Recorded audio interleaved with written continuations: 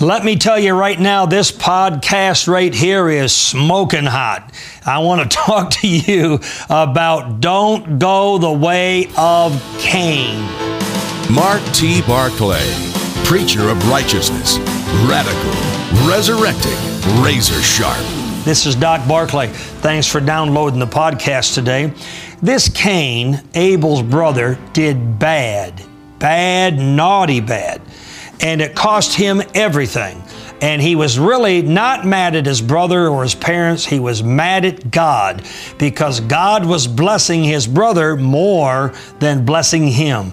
God, according to Genesis 4:16 anyways, received Abel's offering but didn't receive Cain's offering. That means Cain was there. He was raised by the same parents that raised Abel. He brought his offering. He brought it to God, and God refused it. Some people are so arrogant, they don't think for a second that God would turn away them or their offering or their attitude or anything else. But it has been done before by the Most High God. Jude 11, the book of Jude, verse 11, tells us don't go the way, of Balaam, for example, etc. And don't go the way of Cain. What's that mean, the way of Cain? I'm going to tell you.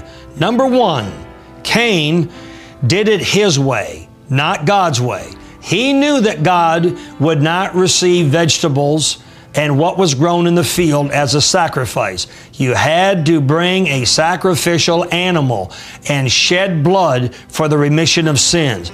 But Cain knew this. He was raised by the right parents and, Adam and Eve, and he was raised just like Abel was, but Abel was a rancher. He had animals. Cain was a farmer. He didn't have animals to bring. He had product to bring, produce. And he decided that sooner or later, I am not bartering with my brother anymore and swapping for his animals. I'm going to bring my vegetables, my wheat, my barley, whatever, and I'm going to offer that to God. And believe it or not, God said no. So number one, you don't want to go the way Cain went. Cain decided, I'm going to do it my way, not God's way. Wow. Big trouble. Number two, you can tell if you're drifting off to be like Cain. Cain had trouble with the offerings. We don't see a great history about him having trouble with his parents or having any other trouble with his brother or having trouble with his job. It was all about the offerings. If you're having trouble with offerings and giving God first and tithing, you might be drifting towards the way of Cain. Now, you can get rid of the podcast right now if you want to, but if you do, I'm going to call you a sniffler, a sissy, and a coward.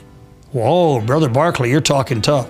Number three, Cain eventually had trouble with his brother. He's really mad at God, but how do you kill God? So he takes it out on his brother. You can tell if you're in trouble. In the trouble of Cain, if you start taking out your anger and your resentment and your disappointment in God on your brother, your fellow church member, your pastor, your family, or anybody else. Are you listening to me? Number four, Cain ended up in big trouble with God. It started out doing it his own way, his own thing. He got in trouble with the offerings and copped an attitude. He got in trouble with his brother. He ended up killing his brother. Now he's in trouble with God. And instead of God killing him, God marked him.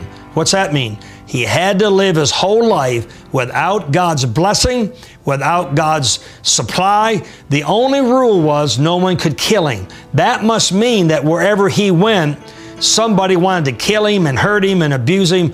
And God said, I'll mark him with a mark that all men will see, but they won't be able to kill him. I think dying would have been better than having that kind of sentence. But the devil did not do that to Cain. Cain did this to himself when he got in trouble with God because he wanted to serve God the way he wanted to and not the way God wanted him to. And finally, the scripture says in Genesis 4 that Cain left the presence of God. I pray you will fight this spirit with everything within you and never go the way of Cain. We pray you enjoyed this week's podcast. We know the Holy Spirit blessed you tremendously and impacted your life permanently. For more spiritual resource material by Mark T. Barclay and for important ministry information, please visit our website at marktbarclay.com. On behalf of all of us here at Mark Barclay Ministries, we thank you for your faith and friendship. We're believing God with you that this year turns out to be your best year yet.